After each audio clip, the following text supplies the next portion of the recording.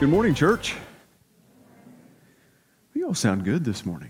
That's nice. Hope you're doing well this morning. We're glad to have you join us this morning. If you're joining us online, thank you for doing that as well. We will be continuing our look into the book of Ephesians as we are kind of in the home stretch of this year that we've spent dissecting this book and looking at it. We're going to be moving into a very familiar passage, at least to most of us anyhow, which is the armor of God.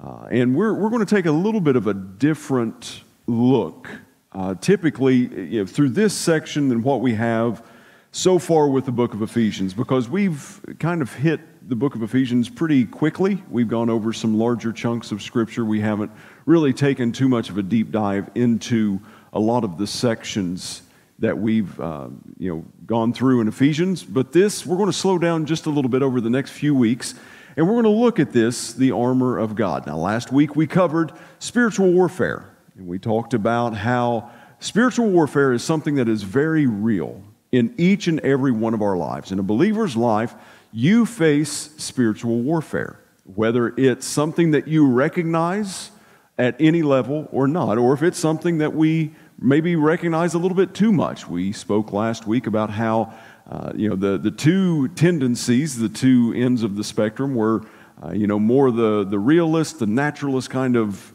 approach to spiritual warfare of there not being anything that's spiritual. There's not anything that we face that should be considered spiritual warfare, that it's all just a product of the world in which we live in and the way that things happen. But then there's the other side, the other extreme, which attributes everything to the devil and the demons and like I said, I think the illustration we used last week was if we get up in the middle of the night and we stump our toe on a piece of furniture, we begin to rebuke Satan. But Paul is closing out his letter to the church at Ephesus and the surrounding areas here, and he is kind of going out with this crescendo. And if you read Paul very much, if you read his writings and his letters in the New Testament, you'll notice that Paul is a very detailed writer.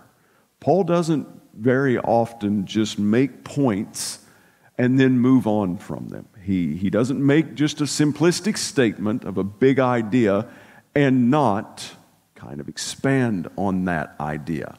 So that's kind of why we're pumping the brakes just a little bit over these next few weeks and looking at all of these items that Paul begins to tell us about that aid us in our spiritual warfare. So all of this is done in light of what we covered last Sunday about spiritual warfare in a believer's life and it being very real and it being something that we face on a daily basis. So I'm going to go ahead and read our passage of Scripture. I'm going to read the entirety, kind of all of the items of the armor of God, and that's in Ephesians 6. We're going to start with verse 14, where he says, "Stand therefore," so he's connecting it, last week with the spiritual warfare, he's connecting it. So stand therefore, having fastened on the belt of truth, and having put on the breastplate of righteousness, and as shoes for your feet, having put on the readiness given by the gospel of peace. In all circumstances, take up the shield of faith, with which you can extinguish all the flaming darts of the evil one, and take the helmet of salvation and the sword of the Spirit, which is the word of God. Bow your heads for a quick word of prayer this morning. God, we are so thankful for the opportunity to be able to be in your word this morning. As we start our week off, I cannot think of a better way that we could start this new week than in your house with our brothers and sisters in your presence, being able to talk about your word.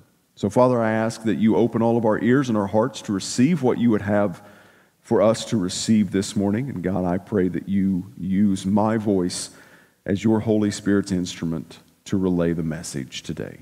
In Jesus' name, amen.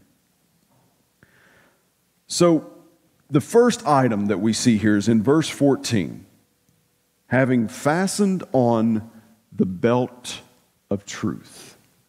Now, if you're like me, many of you, I know that growing up, my scripture memorization version was the King James Version of the Bible.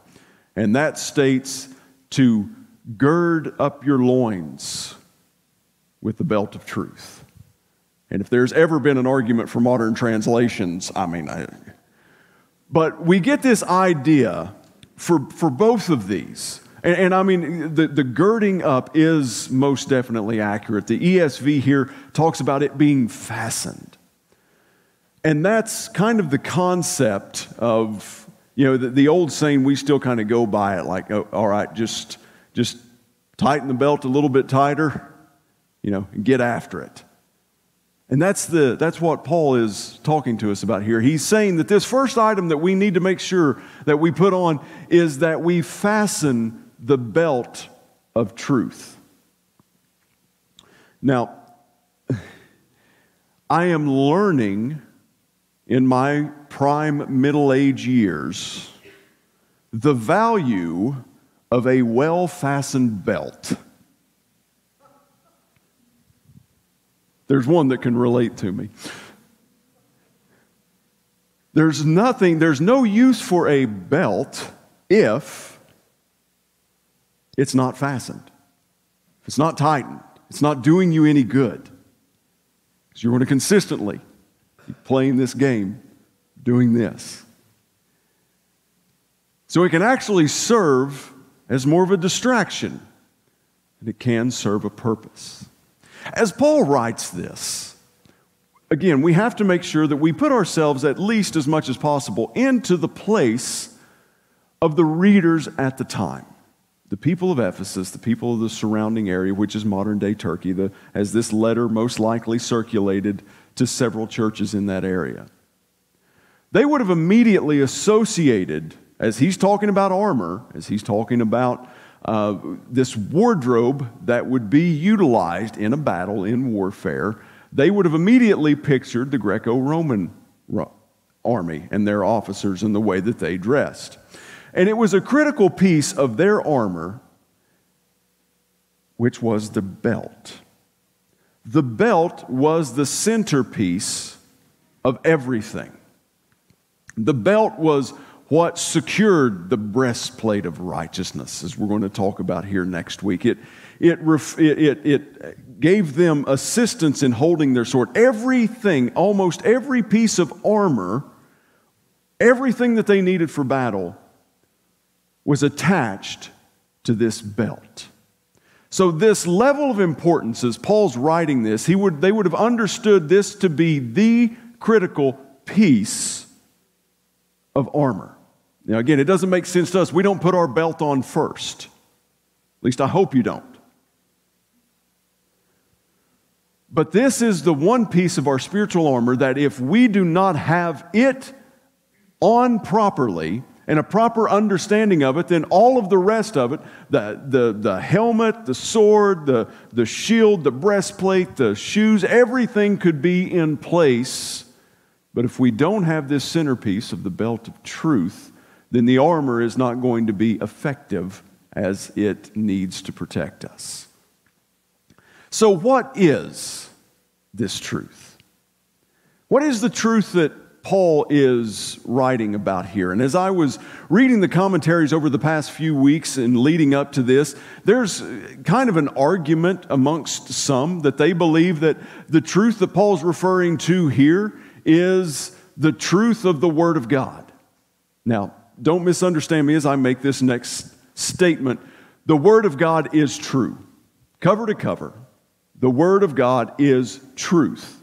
But I don't believe that's what Paul's referring to here. And the reason I say that is because we'll see later on in the armor of God that the sword of the Spirit, that this word falls in a little bit later in Paul's description of the armor. Some believe that it is living truth ourselves, living in a way that amplifies the truth, that shows forth the truth. But Paul, again, having been more of a detailed writer, he's just making these one-off statements, right? I mean, as we look at this, Scripture says, having fastened on the belt of truth. And then he moves on to the breastplate of righteousness. That doesn't fit Paul's standard operating procedure in his writings. Paul's not a one-off statement kind of guy. So as we begin to look at what would Paul mean for the belt of truth in this portion of Scripture, I think it's important that we look back to the other chapters that we've already covered in Ephesians, because we're going to discover all of these definitions throughout this look at the armor of God. So if we look back in the book of Ephesians as to what Paul has already in detail described as truth, we find Ephesians 4:21, where Paul says, assuming that you have heard about him and were taught in him as the truth is in Jesus. Ben, Kennedy, I like the way she framed that. Spoiler alert, the opening scripture was read by Ben Fritz. She said Ben was reading. Okay. Pathetic attempt at humor number 1 failed.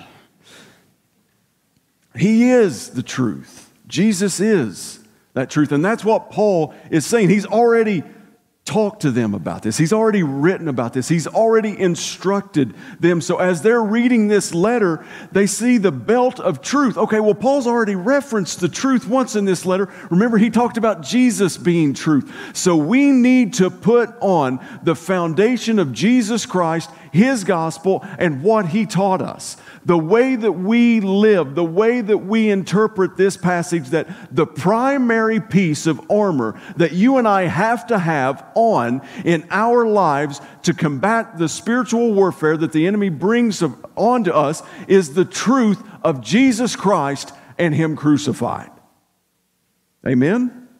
That is our primary source of spiritual warfare. That is our primary defense in the realm of spiritual warfare, that Jesus Christ is the truth. And as we look at this, Paul's also framing something here that the Jewish believers, the Jewish converts at this time, they would have understood this snippet about the armor of God. In Ezekiel chapter 59, verses 14 through 17, it says this: justice is turned back, and righteousness stands far away. For truth has stumbled in the public squares, and uprightness cannot enter. Truth is lacking, and he who departs from evil makes himself a prey. The Lord saw it, and it displeased him that there was no justice. He saw that there was no man, and wondered that there was no one to intercede. Then his own arm brought him salvation, and his righteousness upheld him. See if this verse sounds familiar.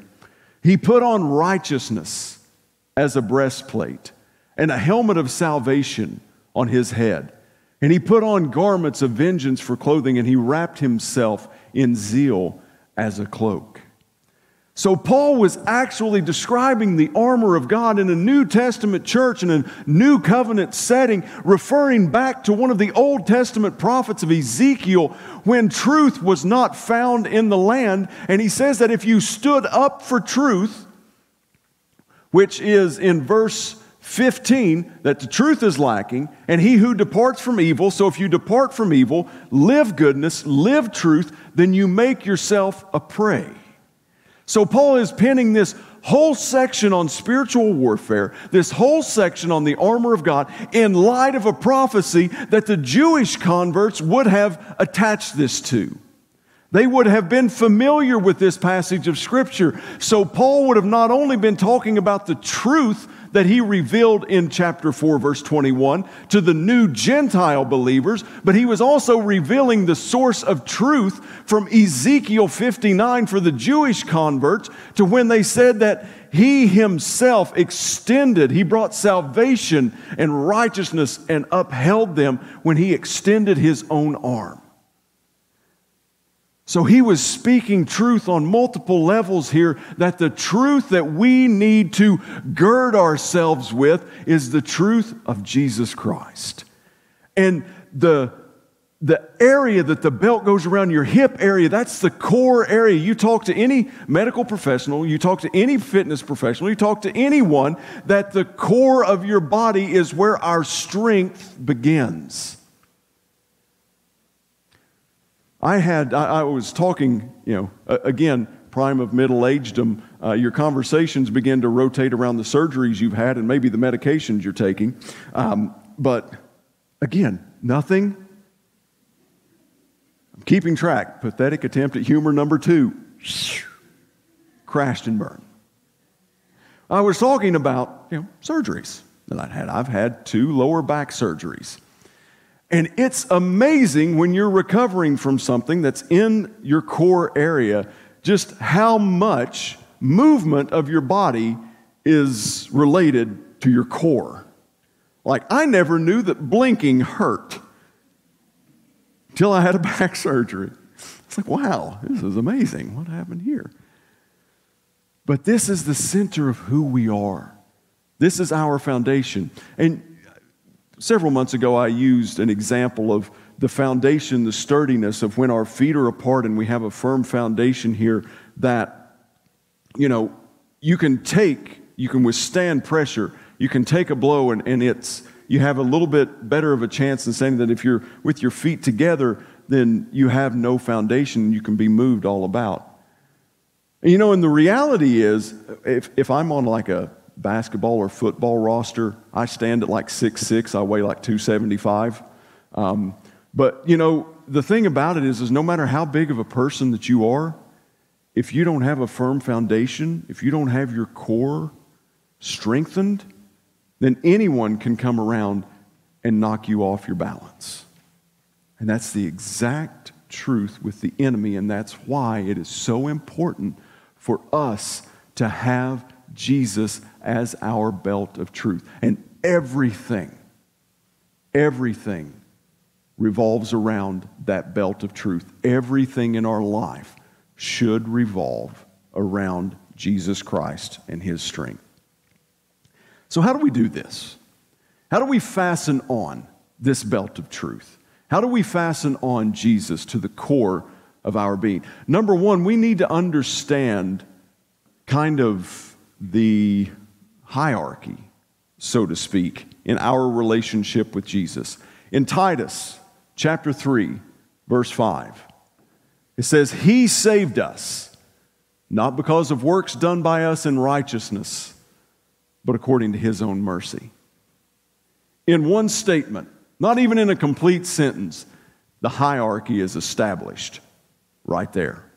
Because He saved us. He saved me. He saved you. And if you're here this morning and you haven't given your heart to Jesus Christ, it's Him. It's Him. He saved us, not because of the works that we've done. My friends, you weren't good enough for His grace. You're still not good enough for His grace. You'll never be good enough for His grace. We can't qualify ourselves by works that we've done because we will always fall short. And if you don't believe me, read your Old Testament. That's a couple thousand year story about how men and women continually fell short in their works trying to be righteous enough to be saved by God. But it's not because of works done by us in righteousness, but it's according to His mercy. So if I'm going to describe to you in maybe some applicable terms, in some practical questions, like how do we do this? How do we know if we've got on the belt of truth? Well, I think that we have to look and ask ourselves a few questions as to who has the final say in your life. Who has the final say? Because putting on the belt of truth around the core of our being means that we get our strength from something other than ourselves. It is a source that is beyond us. It is a source that is outside of ourselves. It is a source beyond anything that we can produce on our own. And then we have to ask the question of what sources are we looking at? What truth? What's defining truth in our life? Is our culture defining truth? Do we make sure that we're going along with everything so that we have, this cultural acceptance that we don't have to worry about it? Is our feelings, that's a big, the relative truth. Truth is who you are. Truth is what's true to you. Who has the final say? Do your feelings have the final say what's true to you or not? What about a person? Is it a boss? Is it a spouse? Is it someone you're in relationship with? Is it a brother or sister in Christ? Who has the final say in your life? Because who has the final say is who has the belt of truth in your life. That's who you're getting your strength from. That's the source that you're drawing from, is whoever has the final say. Church, hear me clearly if you hear nothing else out of this message this morning. Jesus Christ has to have the final say in a believer's life. Amen?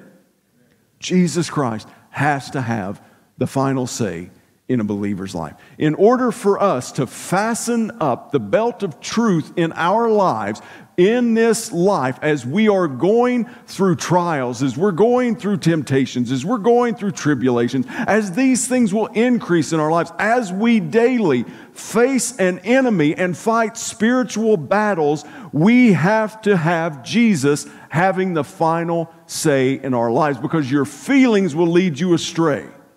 Your emotions will betray you. Your culture will eat you alive and then spit you back out. A person will use you for their own good and their own benefit. All of these other sources of final says in your life do not have your best interest at heart. But Jesus does. Jesus will never leave you. He'll never forsake you. Everything that happens to you is meant for your good. Even if it's not good as you're going through it, God will take it and make it good on your behalf, for your good and for His glory. For your good and for His glory.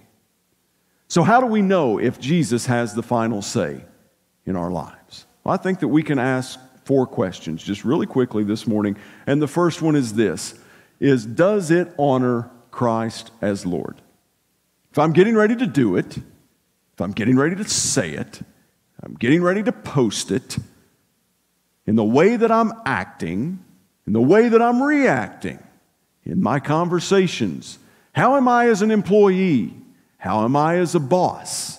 How am I as a wife? How am I as a husband? How am I as a son? How am I as a daughter? All of these things have to be run through the filtration system of, does it honor Christ as Lord? If the answer is no, Jesus does not have the final say in it. Can I say that again? If it does not honor Christ as Lord, then Jesus is not having the final say in your life. And if I may add to it, this bold statement, a real deep theological statement, if it doesn't honor Jesus, don't. Just don't. But the second question we can ask, so does it honor Christ as Lord? Next question, does it help in my fight? Is what I'm getting ready to do, getting ready to say, getting ready to be, the way that I handle myself, does it help me in this spiritual warfare fight? Remember, the important key from last week is that we do not fight against flesh and blood. Now, what you're getting ready to do, say, speak, type, post, whatever, it may help you in the fight against flesh. But is it helping you in your fight of spiritual warfare? You ever responded like in a conversation, or you let off with something just to get it off your chest, or you commented on somebody's post that you didn't like, and you did that and you felt really good. And then all of a sudden you're just kind of like, I don't know if I should have done that or not. And then all of a sudden the dominoes start to fall, and that wonder begins to cease, because you're like, nope, I definitely don't even need to wonder if I should have done that or not. I definitely should not have done that. There's times that something will help our fight against flesh and blood. But Paul's already told us that we wrestle not against flesh and blood. So the next question. Does it increase my love for Him?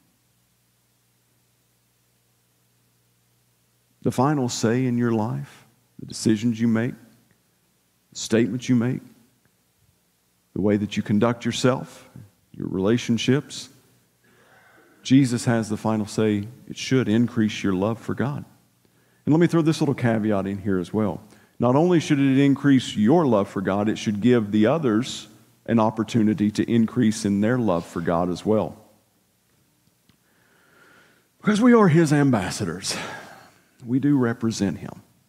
If you ever think of that word, represent, we represent Christ.